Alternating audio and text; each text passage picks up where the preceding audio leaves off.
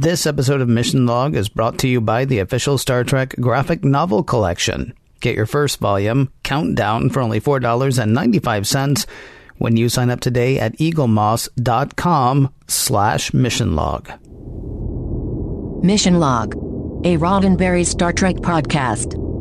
Episode 228, Ship in a Bottle.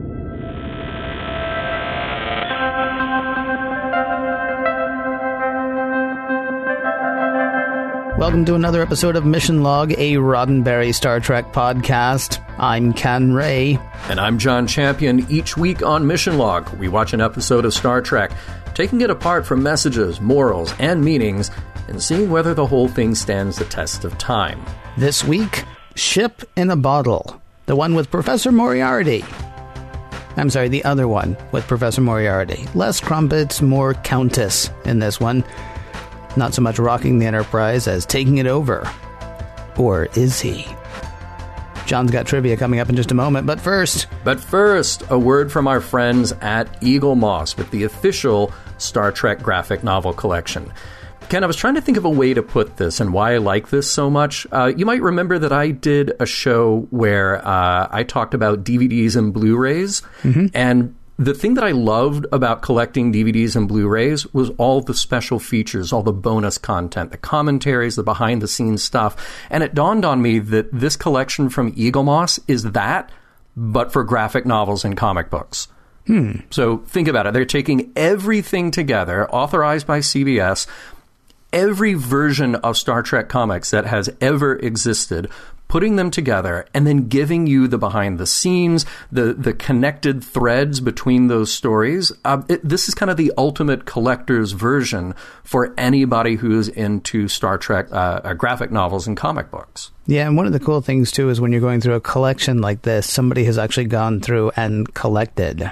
Yes. I mean, we all love Star Trek, but Season 3 of the original series. Am I right? I mean, I think you understand what I'm saying. I mean, people are going through, actually, and finding the best of the last 50 years of Star Trek comics and bringing them together in this, really amazing collection that spans decades and features everything from the first Star Trek comic all the way to the ones that are being printed today. And what's nice is it really is done with collectors in mind. So you get these beautifully bound, hardbound books with the specially commissioned introductions, and they're written by people that you know already from Star Trek. Harlan Ellison, David Gerrold, D.C. Fontana, Roberto Orci, Alex Kurtzman, Brandon Braga. The list just goes on and on. And each volume collects multiple issues from a specific story arc and a specific era in Star Trek history, and includes a bonus reprint of a classic adventure as well. So not only do you get the big story, but then you get a little story from further back in the timeline. I love seeing those kind of connections where they have a modern story and then they'll run like a Gold Key comic along with it to show you maybe a similar story thread or idea. And that's the thing. You can get these stories that have been out of print for decades, nearly 50 years. So secret origins of lost characters, sequels to classic stories, movie adaptations. I mean, it's really everything from 5 decades of Star Trek. All 5 TV series, all of the movies, Star Trek the Motion Picture through Star Trek Beyond. And all the publishers are here as well. That's Gold Key, Marvel, DC, Malibu, Paramount Comics, Wildstorm, Tokyo Pop, and IDW. Even the rarely seen British strips from the early 1970s are included in these collections. So you can start your collection today with Volume 1, Countdown, for only $4.95 with free shipping. In this gripping prelude to J.J. Abrams' 2009 Star Trek movie, you'll uncover the circumstances that drove Nero and Spock to travel back to the 23rd century and, in doing so, usher in the Kelvin universe. Bonus content includes the first Gold Key Star Trek comic book from 1967. And subsequent editions ship twice monthly, and they're delivered directly to your door. And, you can cancel anytime if you wanna. But why would you? Yeah, who would want to? For details on the entire collection, including a host of exclusive free gifts, and to order, visit eaglemoss.com/missionlog. That address again is eaglemoss.com/missionlog. And a huge thanks to Eagle Moss for sponsoring this week's show. Guys, I pretend to hear you think, How do I get in touch with you? I don't know why I think people are thinking that right now. I mean, this is the time when we say it. Maybe that's why I'm thinking that. I think so. Yeah, there are a bunch of ways to get in touch with us, though. And if you will, I will tell you what they are. Mission Log Pod is the address to find us on Facebook, Skype, and Twitter. If you'd like to leave us a voicemail, we would love to hear your voice. 323-522-5641 is the phone number to call. 323-522-5641. Our email address is missionlog@roddenberry.com. Our show website, including discovered documents, is at missionlogpodcast.com. And please do remember, we may use your comments on an upcoming episode of Mission Log. And if your comments include trivia, we may include that too. Now, I don't know if that's going to happen in tonight's edition, or today's edition, or this edition. I don't know. Maybe John did all this by himself. Maybe he heard from you. Listen closely and find out. Trivia for Ship in a Bottle. The episode is written by Rene Echeverria. We remember Rene, of course, when he was a writer/waiter in New York, and he sent in his spec script to the TNG offices. That was for The Offspring, which landed him a permanent gig on the show. It was directed by Alexander Singer. We saw his next-gen directorial debut very recently with Relics, and he's got a few more to go before jumping over to Deep Space Nine and then Voyager. So remember way back in Season 2, we had our first taste of Sherlock Holmes on Next Gen. You may recall that the estate of Sir Arthur Conan Doyle was not too happy. At the time, the production staff at Next Gen thought Sherlock Holmes was in the public domain. Not the case. And even though the episode went over very well with those at the estate, it took some careful smoothing to then approach them about the idea of doing this sequel episode. Everything worked out in the end. And if you want to read more about that, you can also check out the Paramount movie, Young Sherlock Holmes, because that had apparently also been part of the problem with the negotiation to be able to use the character and name Sherlock Holmes and Dr. Watson and Moriarty. So it was a whole legal snafu that finally got worked out. Jerry Taylor was really the one who pushed it through because she wanted to do this episode. Cogito ergo sum. So we hear that line in the episode. Of course, Descartes. Now, have we talked about René Descartes before, Ken? I feel like we may have at some point. It's hard to imagine we wouldn't have, but I don't remember a specific time. Yeah. Well, for those who maybe don't remember, French scientist and philosopher of the 17th century, his concepts really formed the bedrock for a lot of modern thought and analytical process. I think, therefore I am. Yes. Totally. That's his line. And you can flip that on his head and you can say that if one is skeptical of existence, that is proof in and of itself that he does exist. Chew on that for a little bit. Now, who is Heisenberg? We hear that name in here as well. German physicist Werner Karl Heisenberg, best known for his work in quantum mechanics. Heisenberg published his paper about the uncertainty principle in 1927, and he got his Nobel Prize in 1932 for, creating quantum mechanics. And we have the shuttle Sakharov, named for Russian Nobel Peace Prize winner Andrei Sakharov. He was a nuclear physicist, but an advocate of disarmament. We first mentioned it way back in Season 2 when it was used in Unnatural Selection, so there's more than one connection back to Dr. Pulaski in this episode. Hey, we have a nice look at the physical holodeck set, the non-virtual one again, though smaller than the last one that we saw that was a physical set. Hey, there's a tiny detail. I don't know if you picked this up. I did a freeze frame on this. The computer says it's reading back transport log 759, but the LCARS display shows 721. Anybody else notice that? Stuck out to me. And let's talk about guest stars today. Well, Dwight Schultz, of course, we've talked about Dwight Schultz before. Mad Dog Murdoch, and our introduction to Reginald Barclay was in Hollow Pursuits. We also have Daniel Davis as Moriarty. You know, for a guy from Arkansas, he's pretty convincing as a 19th century English super criminal. We met Davis before in Elementary, Dear Data. We mentioned then some highlights from his long and impressive career.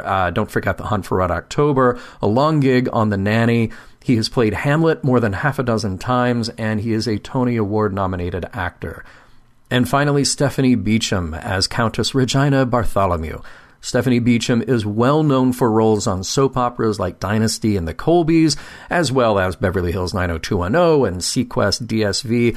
I also happen to love that she appeared on some great British cult TV shows like The Saint and Jerry Anderson's UFO. Who does not love a reprise? Moriarty still likes to party, but he is causing trouble and bothering everybody. Prologue. It's 221B Baker Street. There are gas lamps, paper books, antique furniture, smoking jackets, and accents. Just, accents. It's not Data and LaForge as we know them, but rather in the guise of Sherlock Holmes and Dr. Watson cracking open another mystery. The holodeck plays along, though there might be a little glitch. One of the virtual characters doesn't quite respond the way he should, using his right hand instead of his left. LaForge calls up the master of all things holodeck, that would be Reg Barclay, and asks him to look into it. Everything's good with the program that was running, but there is a little isolated bit of programming. When it's activated, a character appears, Professor Moriarty. What he tells Barclay is hard to believe. He's aware of who he is, a holodeck creation, and he's aware that he has been in storage for more than 4 years.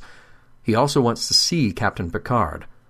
Barclay says he'll ask, but in the meantime he'll have to shut down the program, and with the chip removed, Moriarty vanishes. Barclay leaves the holodeck, and a moment later, Moriarty reappears. Act 1. The Enterprise is in the Detrian system to watch 2 gas giant planets collide, possibly creating a new star. Yeah. So, about the holodeck. Barclay tells Data, LaForge, and Captain Picard about Moriarty, and sure enough, there he is at 221B Baker Street, not too keen on how he's been treated. He is alive by his estimation, but left to wallow for 4 years as an inactive computer program. Picard assures him that this is a mystery Starfleet has been working to understand, but Moriarty wants to leave and live on his own. Picard tries to demonstrate what will happen. He tosses a holographic book through the exit door, and sure enough, it vanishes. Moriarty is convinced that he's different somehow, that his will alone means that he exists in a way the book doesn't. When he walks out the door, he doesn't vanish. Moriarty is on board the Enterprise. Act 2. In sickbay, Dr. Crusher confirms Moriarty is human. No one knows quite how, but here he is, flesh and blood and DNA and all that 19th century swagger. So now what? Well, he wants a tour. First mind-blowing concept, the Enterprise is in space, not the ocean. Next mind-blowing concept, he's got a life to lead out there in the world. But hold your horses. Picard reminds Moriarty that he's a criminal, and, that's not totally acceptable in this day and age. But don't worry, Moriarty reminds him. His whole history is literally fiction, dreamed up by Arthur Conan Doyle. This is different. He can lead his own life now. Just one little extra thing he'd like. A companion. Countess Regina Bartholomew. Moriarty's got a girlfriend. She's also on the holodeck, so, could you bring her to life too? Well, Picard's not really sure how that would work anyway. Moriarty is unique, a new life form. Can they ethically just create a new one? This is all a pretty big challenge, which means a senior staff meeting is in order. Yeah, probably not a great idea. There are just too many unknowns. So Picard breaks the bad news to Moriarty, who honestly seems a bit heartbroken under his disappointment and seething anger. No more time to debate it, though. Time to check in with that really interesting B-plot about the colliding planets. From the bridge, Picard orders probe to be sent out, but they're not working. No bridge controls are working at all. When Picard requests that the computer reroute command functions, it doesn't comply. All command controls of the Enterprise have been rerouted to Moriarty. Act 3. The demands are really quite obvious. Moriarty wants the Countess to be liberated from the holodeck. If not, then he'll allow the Enterprise to remain where it is and be destroyed in 5 hours when the planets collide. Picard's not even sure they can meet his demands, but Data will investigate the possibility. What he, LaForge, and Barclay devise is really quite novel. What about using the transporter to beam an object, or in this case, a being, from the holodeck into the Enterprise. There's not any there, but they might be able to fix that with a pattern enhancer. Also, Picard asks LaForge, let's please do something to regain control of the ship. Huh? How about that? Barclay goes to the holodeck to set up the pattern enhancers, and who should be there but the Countess herself? Barclay sets up the pattern enhancers around a chair. Better to try with a hollow chair than a hollow person at this point. But she's inquisitive about what he's doing, and yeah, she actually understands what's going on. The holodeck, the real world, Moriarty, you name it. She has this sense of being because Moriarty gave it to her in the same way life was given to him. They go about the experiment, beaming a chair from the 221B Baker Street holodeck location to the transporter room, and the test is not a success. What beams into the transporter room is nothing. They just couldn't get a lock on it. Data runs an analysis of the transporter log file, and also nothing. There is literally no record of what just happened. This gives Data a moment of pause. He goes to engineering to find Picard and LaForge at work and failing to return command controls of the ship back to the captain. Then Data acts on his hunch. He tosses a small instrument toward the right-handed LaForge, who catches it with his left hand. Data has it figured out. None of this is real, because they're still on the holodeck. That sound was your mind being blown. Act 4, that's right. Data just went full Sherlock Holmes. He deduced that there was no transporter log because there was no transport taking place. It was a simulation. And left-handed LaForge, sorry, you're fake too. Picard and Data are real enough, but even Riker, who answers from the bridge that Picard is in engineering, must be a simulation too, and Moriarty is in control of it all. Cut to the real bridge. Moriarty from his virtual Enterprise is telling the real Riker what he demands, to get him into the real world. And, oh, by the way, you've only got about 3 more hours to do it before those planets collide. If Riker needs any more convincing, Moriarty escalates a little warp core incident of the real Enterprise, a little taste of what he can do. In the holodeck, Picard prevails upon Countess Bartholomew in a 24th century charm-off. He strikes with an appeal to her intelligence. Boom! And then she comes back with a clever banter. Smack! He's all up in her humor. It's going to be tough to call. She's calling out his sex appeal. Okay? Truce. Moriarty is the real topic here. He wants to leave the holodeck with the Countess, and she wants to go with him. Picard can help. A little modification of the transporter, a little uncoupling of the Heisenberg compensators. Well, what else does a woman want to hear? Just one catch. She's got to convince Moriarty to hand control of the Enterprise back to Picard. The situation on the bridge is just as tense. They're counting down to being burned alive, and meanwhile Worf and his team can't even get near the holodeck due to the force fields that have been set up. When the Countess approaches Moriarty, he's intrigued but skeptical. He rings up Commander Riker. Now how about those Heisenberg compensators? Act 5, and away we go. Moriarty and the Countess step between the pattern enhancers, and in a moment they are beamed into the transporter room. And they're alive. It worked. Now Riker is ready to get control back of the Enterprise, but Moriarty won't budge just yet. With the clock ticking again, he demands a shuttlecraft so that he and the Countess can escape. Only then will he give computer control of the Enterprise back to the real crew. Okay? Fine. Riker escorts him to the shuttle bay. They can go wherever they want, but seriously, now we need command back of the ship. Just after the shuttle departs, Moriarty makes good on his promise. He connects to the Enterprise computer and releases command back to the crew.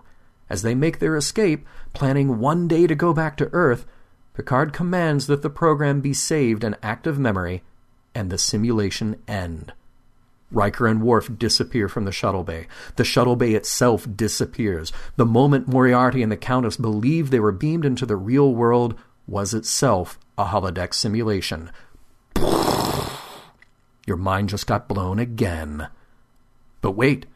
Picard meets Data and Barclay. They discontinue the program they were just in, the fake Enterprise, inside Moriarty's simulation, and the mind-blowing won't stop. The Enterprise is safe, and Barclay stops for a moment to collect a data module from the holodeck. A little later, he brings it to the captain and the rest of the senior staff. It's the programming that made Moriarty, stored in active computer circuitry, with enough power to let the simulation run for a lifetime. And Picard posits that, you never know, they themselves might just be a simulation running in a computer somewhere. Mind blown again. The end. You know what I realized after watching this episode a few times? What's that? I don't know what I really sound like when I'm screaming. wait, what, huh? Wait, what do you mean? When I'm screaming. Because the thing at the end there, when Picard's like, hey, who knows, we could all be a simulation. Yeah. I just kind of wanted to scream my guts out.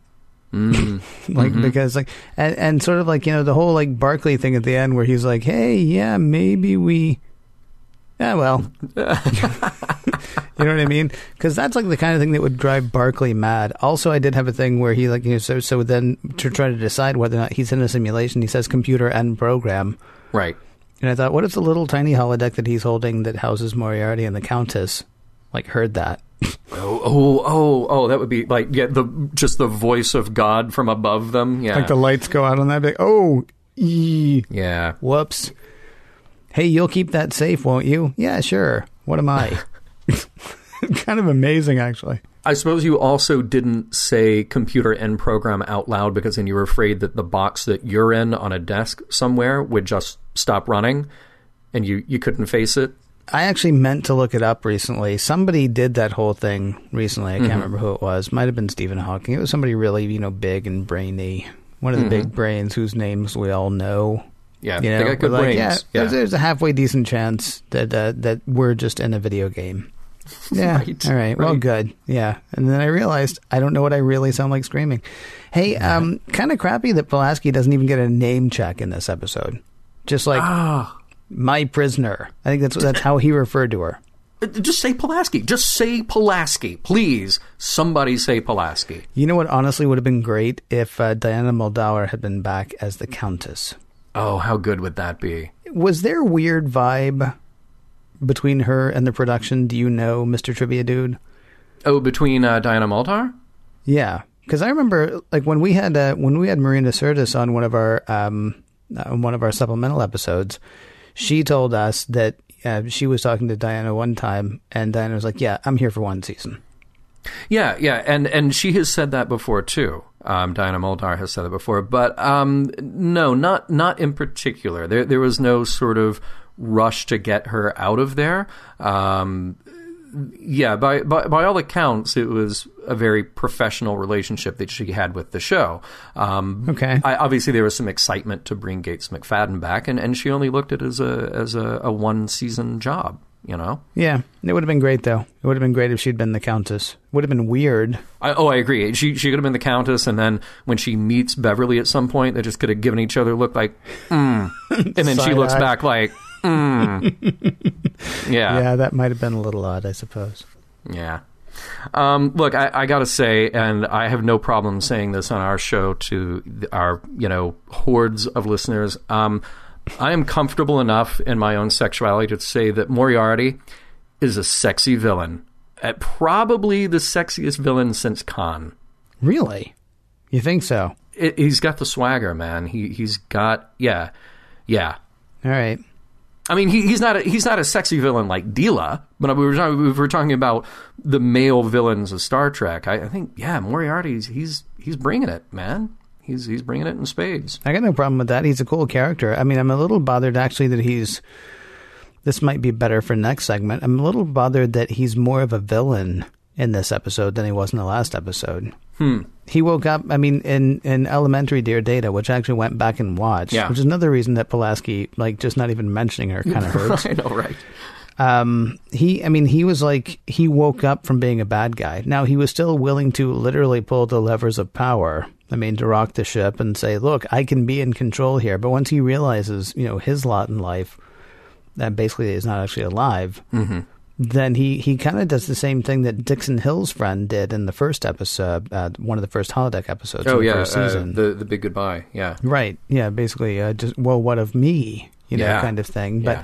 but willing to sort of let it ride. And this time he comes back almost immediately as a villain.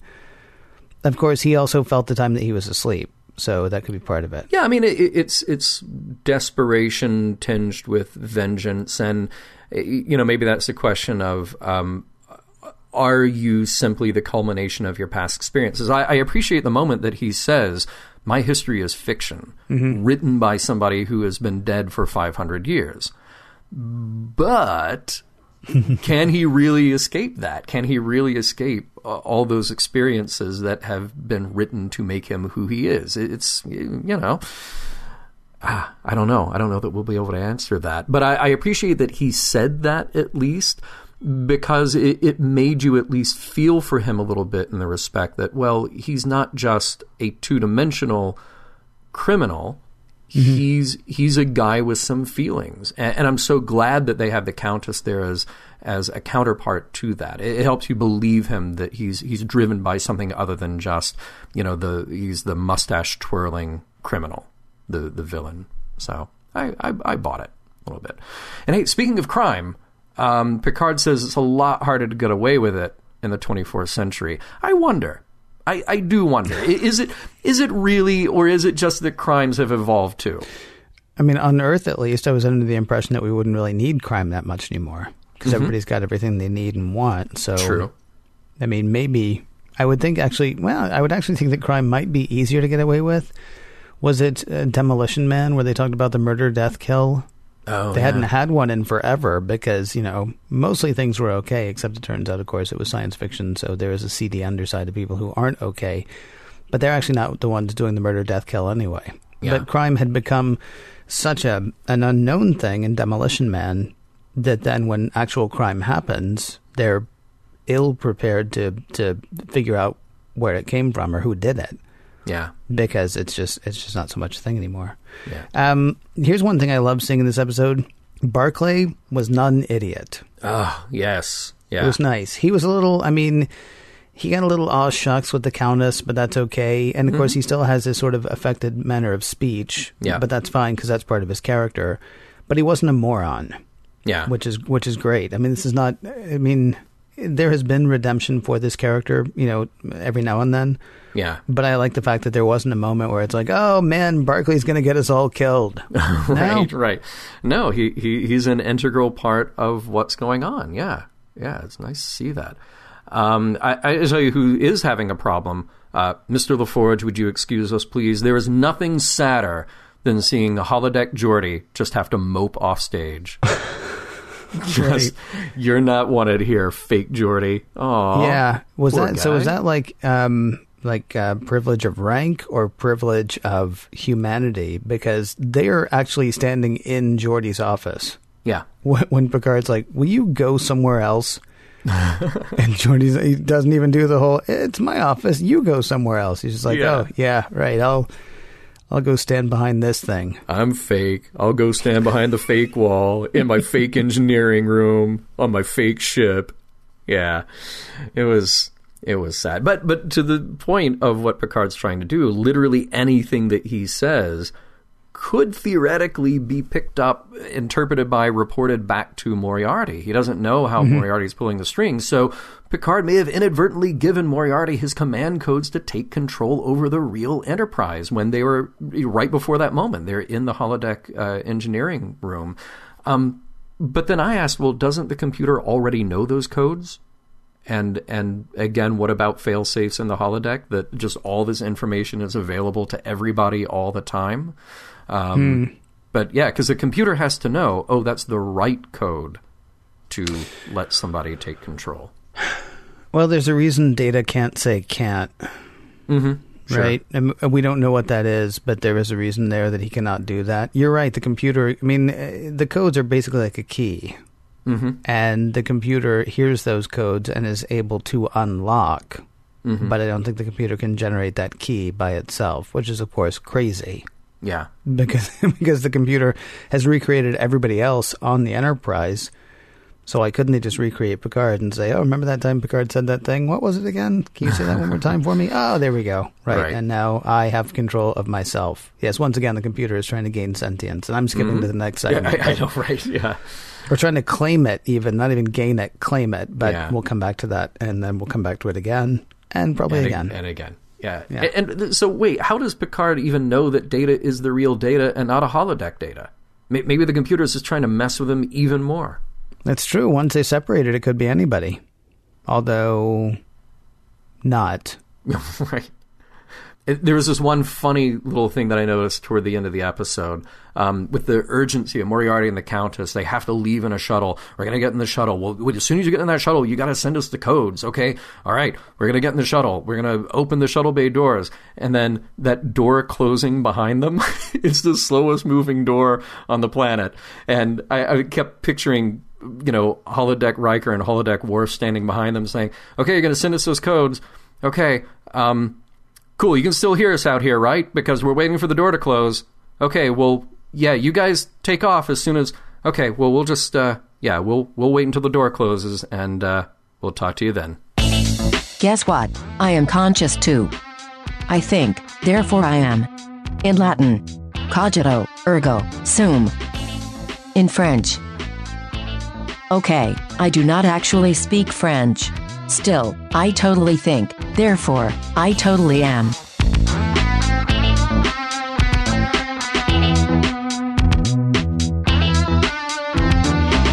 So faced with two impossibilities, and this kind of actually goes back to the whole thing of the computer knows the code as the key, but doesn't know the code. Mm-hmm. Faced with two impossibilities, which would have seemed more likely to Data? That Moriarty had, taken over the computer somehow? Taken over the holodeck and taken over the computer? Yeah. Or that the laws of physics no longer applied? I think the first. I think that Moriarty had taken over the computer because Data is a computer. He knows that there is no such thing as a perfect system, that everything's got a backdoor or a way in. I mean, he himself has got that on-off switch that he wants nobody to know about, that everybody knows about. Except Data can't say can't.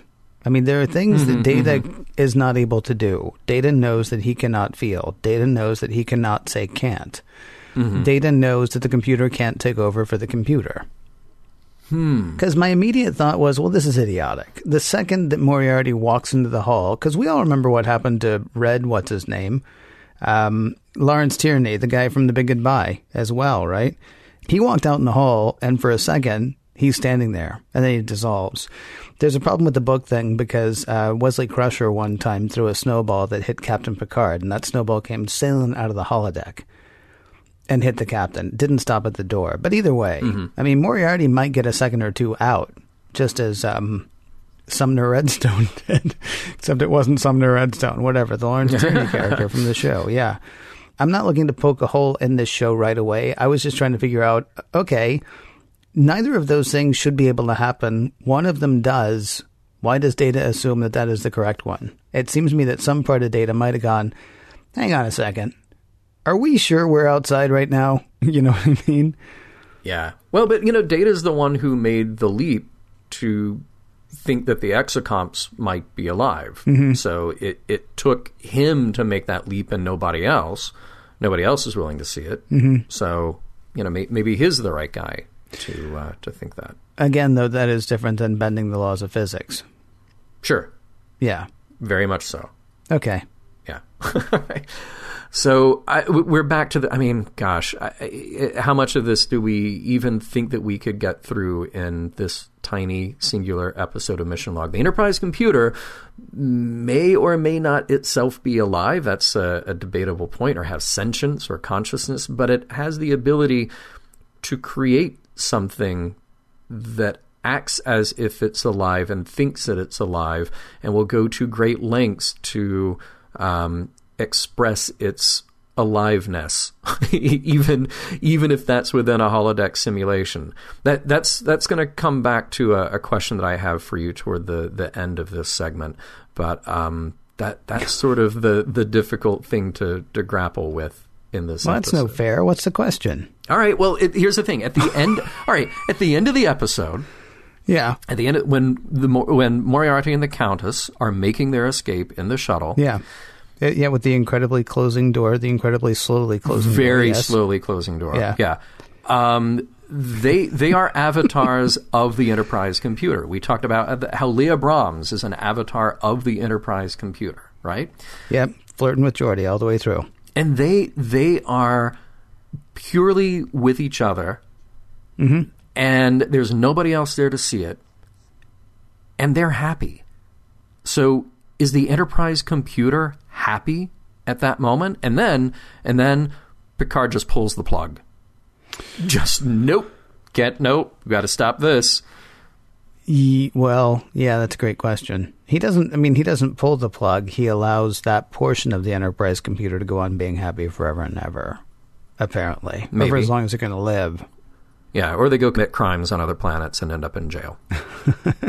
All right, you see, there's another question. I wanted to circle back around to that one, too. So let me go ahead and raise it, and hopefully one of us will remember. Okay. So Moriarty was not a bad guy the last time we saw him. He did take control, but in the end, he was like, I'm not a criminal. I just want to live. And so you're going to go work on me living, and so that's going to be fine. And so, there you go. Doctor, what's your name? You're free to leave now. Data, you're good to go. Captain, nice to see you. All that stuff, right?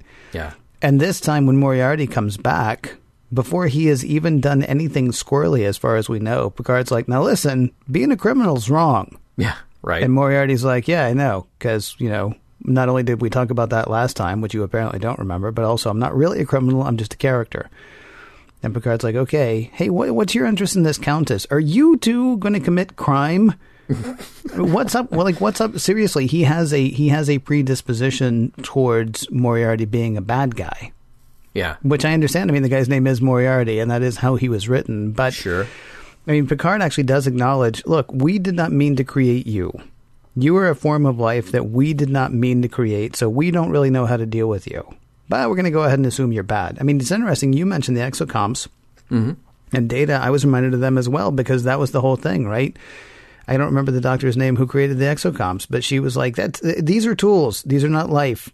Dr. Soong was trying to create life, and so that's what Data is. I was not trying to create life, so that is not what the exocomps are. Yeah. Right? And Picard says, you're a new life form, one we didn't intend to create, so the ethics of making another one are too questionable to proceed. But I'm going to go ahead and assume you were a bad guy, because what we did mean to make was a bad guy. And you're still wearing that coat, and you still got the sideburns, and so I'm assuming you're actually evil, even though the last time I saw you, you weren't.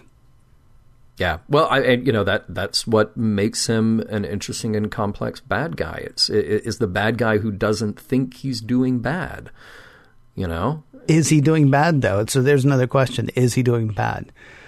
Because here's the thing. Picard, told him last time he saw him, listen, we're going to work on getting you out of here. Yeah. And in fairness, they did set him up for the fact that it could be more than 4 years. Again, just because I watched Elementary Dear Data earlier today. Right.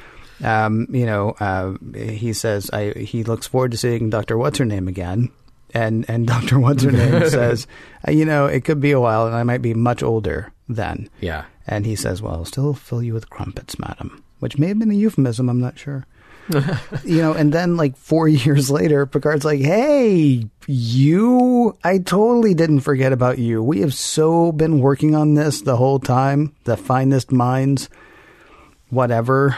I mean, he's been forgotten. And the other thing is he actually had glimpses of being stored in memory for the past 4 years. Yeah. So is he a bad guy at that point? I don't think so. Okay. Yeah. All right. I think he is. So taking over the Enterprise and really threatening everybody's life, is he a bad guy? Because that's what I'm asking. I'm not just asking character-wise, is he a bad guy? Is what he does bad at that point?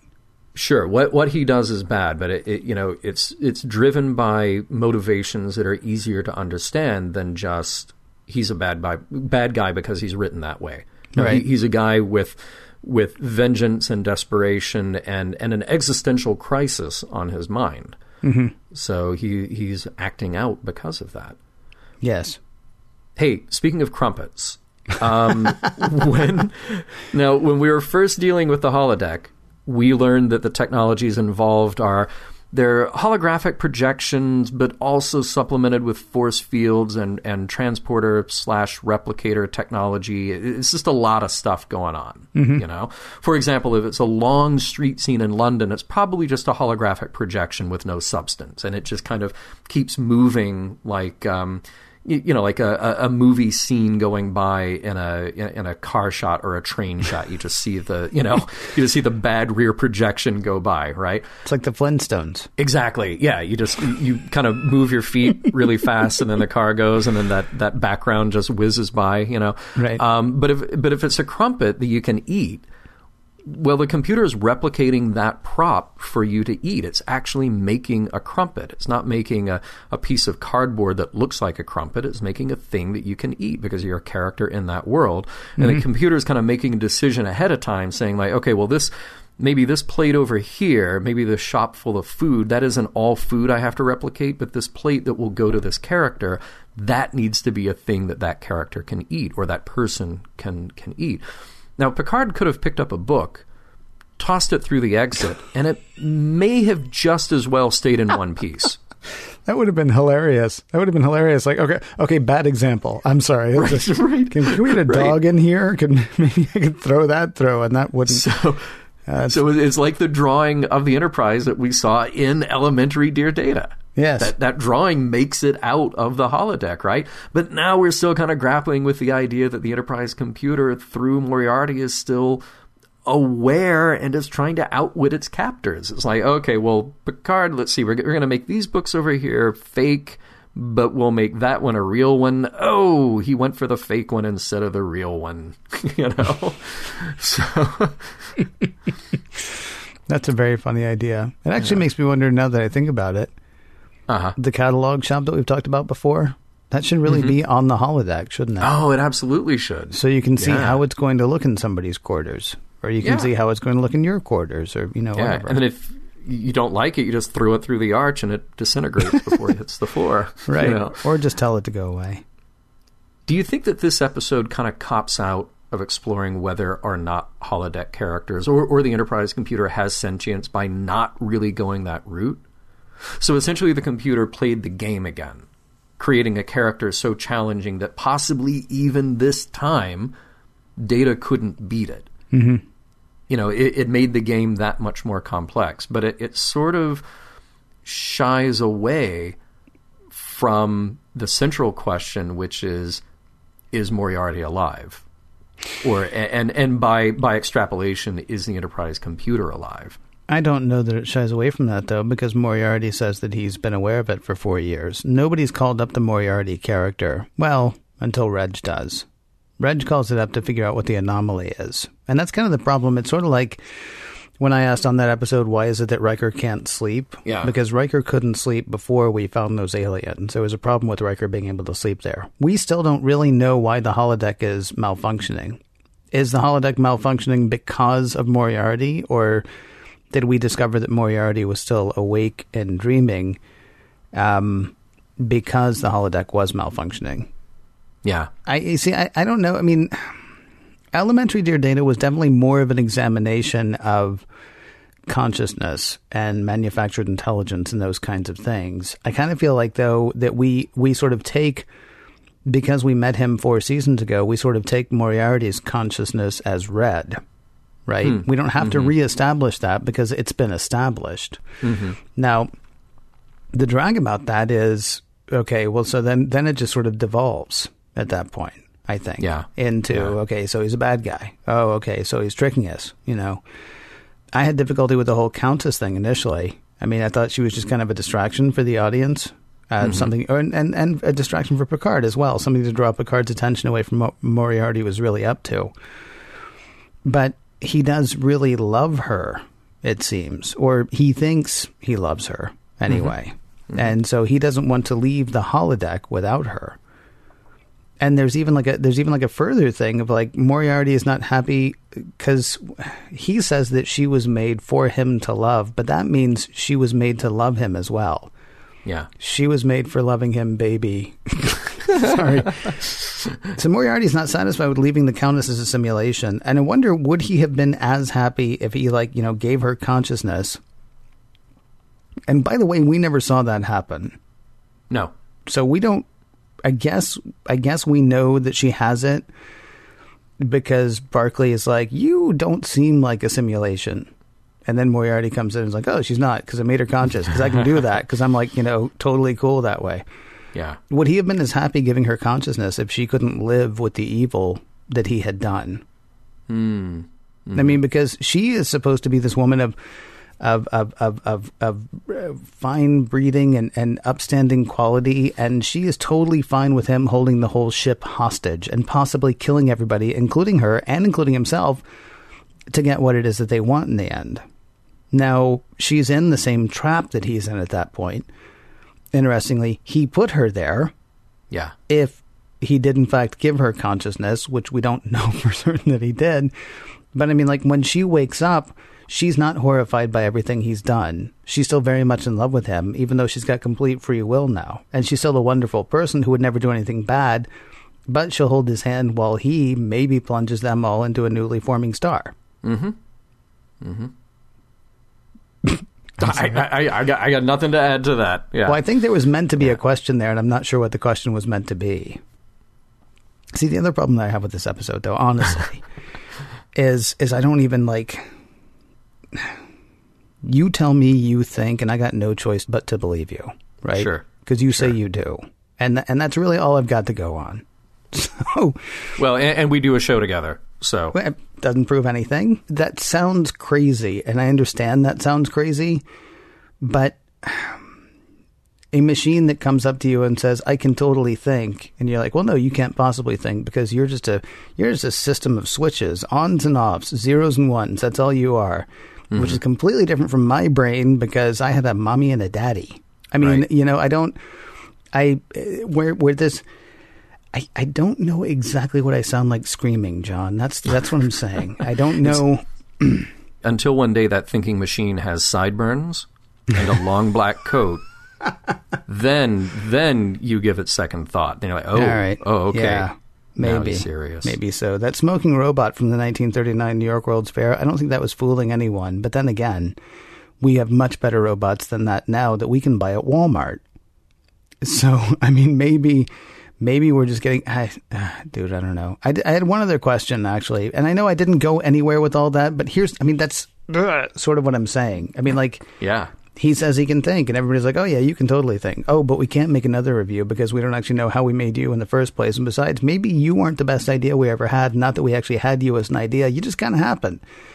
And, I mean, how do we know that it's not just more variables, right, that make him seem like he can think? I mean, look, if we had come in and the Countess had, like, changed clothes and was practicing a French accent and maybe writing poetry... Then I'd be like, okay, she's conscious. But even then, it might just be the computer going, okay, how do I prove that I'm conscious? I'll do something like totally left field. I'll do something like that they would never expect me to do. But then, of course, you know, if you're trying to prove that you actually thought, is that not something that you would try to do? I think, therefore, I am. It's probably going to be like the third thing that a conscious machine says, but that could just be programmed in by somebody, couldn't it? Right. Like, say this, it gets them every time. Yeah. Exactly, yeah. Then they're like, oh, well, it must be. Yep, absolutely. Ooh, try I Need My Pain. That one also tends to impress people for some reason. I don't know. Here's the other question that I had, actually. Okay. Did they do the right thing in the end? I was honestly reminded of This Side of Paradise. Uh-oh. Moriarty would apparently be on Kirk's side in This Side of Paradise. He is willing to destroy the Enterprise and die in the process rather than exist in a holodeck. Oh, yeah, yeah. His feeling, his actions, his motivations have to be real. Yeah. And if they can't be real, they can't be, as far as he's concerned. Which, well, for now, I mean, for the remainder of his virtual life, he is trapped in a cube in a toaster that's keeping him alive. And did they do the right thing by making that happen, though? I mean, Troy says in the end, in a way, you gave him what he wanted. Well, not in the way that he actually wanted to really be real in the real world and out doing real things. But if he doesn't know the difference, if he doesn't know the difference, then what's the difference? Really? I'm sorry not to use that term, but really? Yeah, really. You think so? Really? Maybe. Really? Okay, because I would encourage you to go back and listen to This Side of Paradise and think about that answer again. I know. Oh, no, okay, but really? Yeah, maybe. I mean... because maybe it's a different thing, because he's a creation. He's a bunch of ones and zeros created by the Enterprise computer. Well, so are you. Not by the Enterprise computer, but so are we all. Oh, that would be awesome. That would be awesome if I was created by the Enterprise computer. Yeah, it would be kind of hip, wouldn't it? I'd love to be able to fly. Yeah, if I could be Neo. Yeah. Neo had the right idea at the end of that first movie. Just start flying. Just go off and fly and whatever, you know. Leave saving the world to Morpheus or somebody else.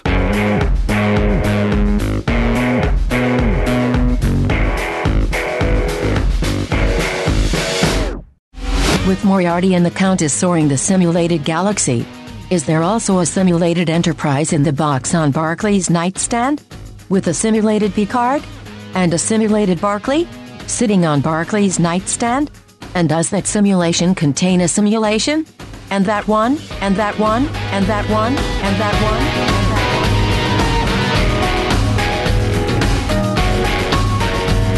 one? So, a computer that thinks it's alive. Mm-hmm.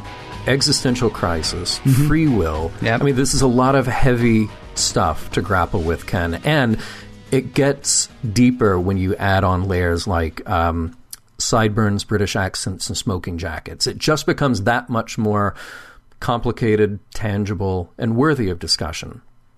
So to wrap up the discussion, we'll do what we do every week in the time-honored tradition. I'm going to pose some questions to you, but we'll start it off with the question that we like to go to first. Does the episode hold up? Does Ship in a Bottle hold up? What do you think? Yes. I think there's a lot of fun stuff here to play with. I don't think it is as good, and this is weird to say, I don't think it is as good as the Season 2 episode, Elementary Dear Data. Yeah. Because Elementary Dear Data really threw all of these questions in your face. I mean, you had this thing in Moriarty standing there saying, what am I? Why am I? What else can I be? Mm-hmm. And in this one, you've got a guy in prison when he got out of prison. Yeah. No, it's still good. I mean, don't misunderstand. I mean, and being able to pile those thoughts on top of each other is a tremendous amount of fun. Well, when I say fun, I mean, it really does kind of hurt my head a little bit. But it is, it's a lot of interesting stuff to play with. And so in that respect, I would say, yeah, I think the episode holds up for the most part. I mean, I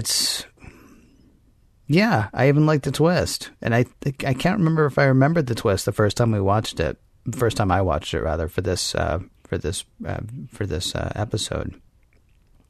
But the twist is good. And and you can twist again like we did last summer if you want. Lord. All right. That's it. I'm done. Yeah. I'm done. Mm-hmm. All right. What about you? Does the episode hold up as far as you're concerned? Yeah, I mean, I agree with you for all the same reasons. It's a lot of fun. It's just Inception all up in here. And that's nice. But this episode is the mystery episode. It's the one with all the twists and the turns and outsmarting each other. That's what this episode is about. Even going back to The Big Goodbye and then Elementary Dear Data, those were the episodes that just sort of threw in your face, hey, what if the things that we create through technology show signs of consciousness? How do we feel about that? How do we grapple with it? What is our responsibility to it? Do me a favor. Talk to me, if you would, about, because we got more nuanced treatments of those kinds of things in Season 1 and Season 2. In Season 6, we get a bit more of a cartoonish Moriarty than we had in Season 2. And we get the exocomps. I mean, we're almost like, it's almost like the more we consider this stuff, the more simple it's becoming. Is that because the audience was bigger and so you had to dumb it down a bit? Is it because we didn't have the older school science fiction writers writing, but you had maybe a more, writing more for TV rather than trying to jam science fiction into TV? They were trying to write TV that was science fiction. I mean, what was going on there? Because you've got sort of more simplified studies of really what were much headier topics early on in Next Gen's run. Well, maybe there's some truth to that, just the reality of production, that here's an episode that aired 4 years after its prequel, and you can't assume that everybody who's watching that sequel has seen the first episode. And you can't maybe assume that even the ones who have seen it remembered all of it. Sure. So, you know, there is a bit of separation there that you have to deal with.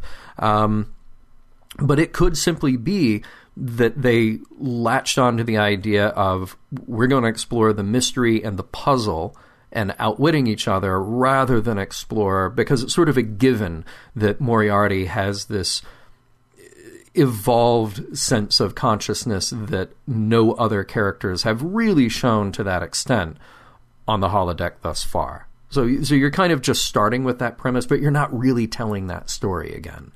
So, you know, I kept asking myself if the Moriarty stories or something like it, would that even make a movie where you could have something that was big and bold with, you know, all the trappings that come with a movie, but where you can tell a really huge arc because you've got the time to tell it. And you've really got time to kind of be introspective about, what does it mean that this character might be alive? What does it mean that this computer might be able to create intelligence and might not even know it? So maybe it's just sort of an inherent limit in not just in TV, but in how these two episodes went together, being so far apart. But, you know, I think what's interesting here to try to grapple with is, well, it's an episode that's got ideas, or at least it's based on an episode that had a pretty compelling idea. So at the end of the day, do we have messages, morals, and meanings here? What did you find? Again, not as many as I thought there were in Elementary Dear Data. Agreed. I mean, there was a lot. I mean, in Elementary Dear Data, there were Pulaski's preconceived notions about data that he would never be able to sort of... He had nothing like intuition. He had facts on which he could work, but he couldn't build on those facts. We sort of have the same sort of preconceived notion thing here. Unfortunately, Moriarty doesn't do anything to disprove it. The weakest part of this episode to me is Picard saying, listen, don't be a criminal, you know, because Moriarty hadn't been before. And that might actually go a tiny bit to the simplification. I don't want to go so far as to say dumbing down, but the simplification of this episode. There's still fun stuff here to play with, but it's more fun if you've got access to that first one to watch as well, to see, sure, to sort of be reminded of the heights that character attained. Yeah. You know, of like, I mean, that was much more of a, I think, therefore I am, than this one. I mean, in this one, he gets to use that line as he seems to be walking out in the real world. But the first one was actually where we got, you know, I think, therefore I am, as a practical application. There was also one of those gem lines in here that I really liked. A deadline has a wonderful way of concentrating the mind. Doesn't it ever? Man alive. Yeah, that's practically, I kind of want that in Latin tattooed on my arm. Because that's a little bit me. Hardly a message of the episode, but certainly something that stuck out for me. What about you, sir? Messages that you picked up from this one?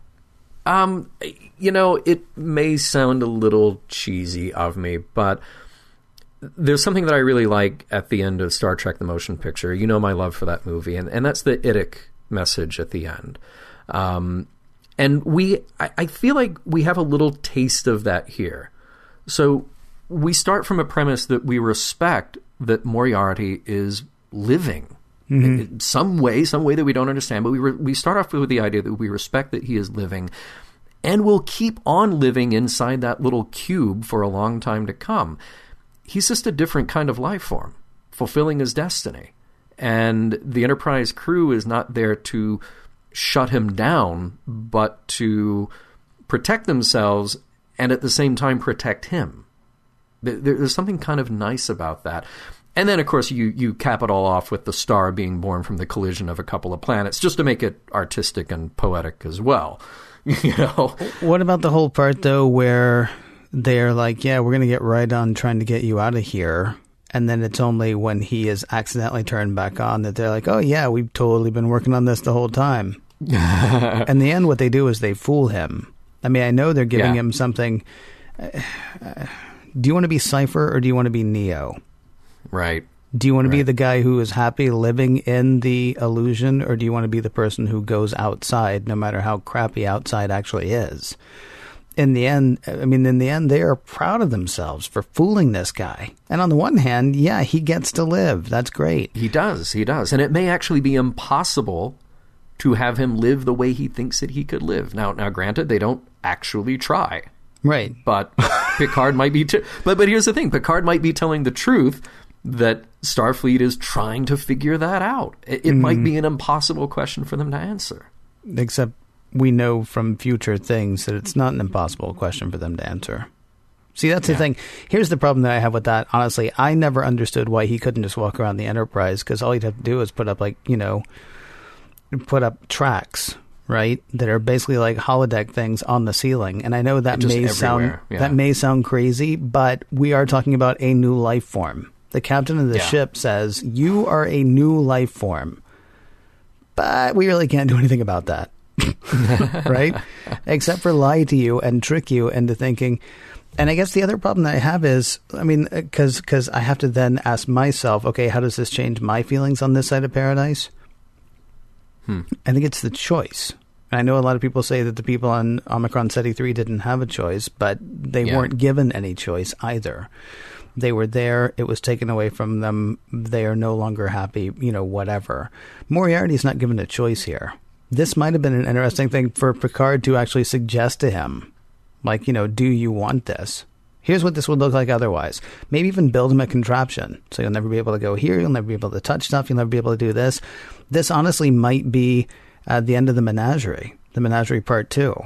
All right, Moriarty, here. We've actually figured out a way you can do this. Now, you're going to be a brain in a jar. Well, not a brain, because you don't have one. But you're going to be a circuit board in a jar, and we'll put some like gyroscopes on you so you can maybe fly around a little bit. Or we can build this whole universe in which you and the Countess can fly around forever. And you can, maybe not actually touch, but you'll think you are, and that'll be just as good. Or will it? Then it's up to you. I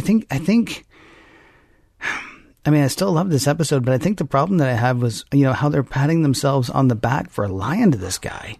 Yeah, but remember, Picard wasn't given a choice here either. His ship was about to be destroyed by the person who had taken it over and was not about to give up control. So what do you do in the end? You've got to contain that problem and protect the crew first.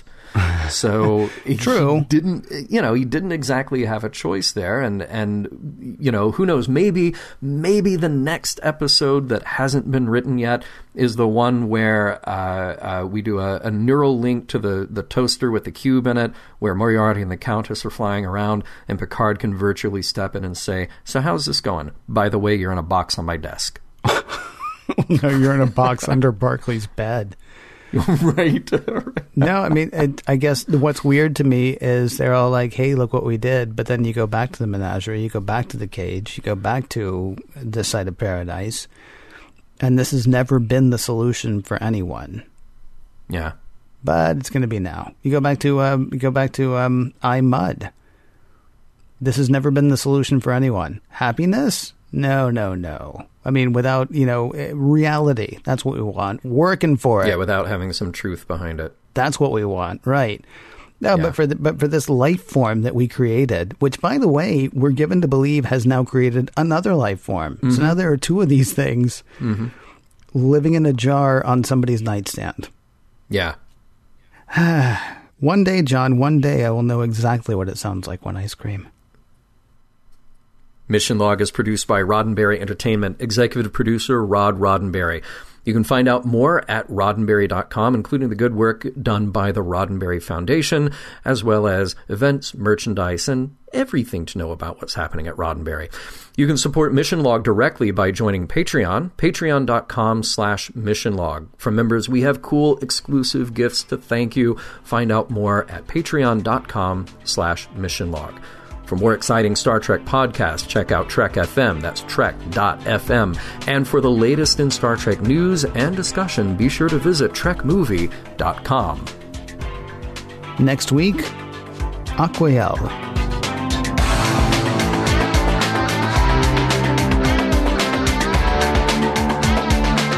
Some of the music for Mission Log provided by Warp 11, online at warp11.com, and from the album Messages by Key Theory, free to download at kitheory.com.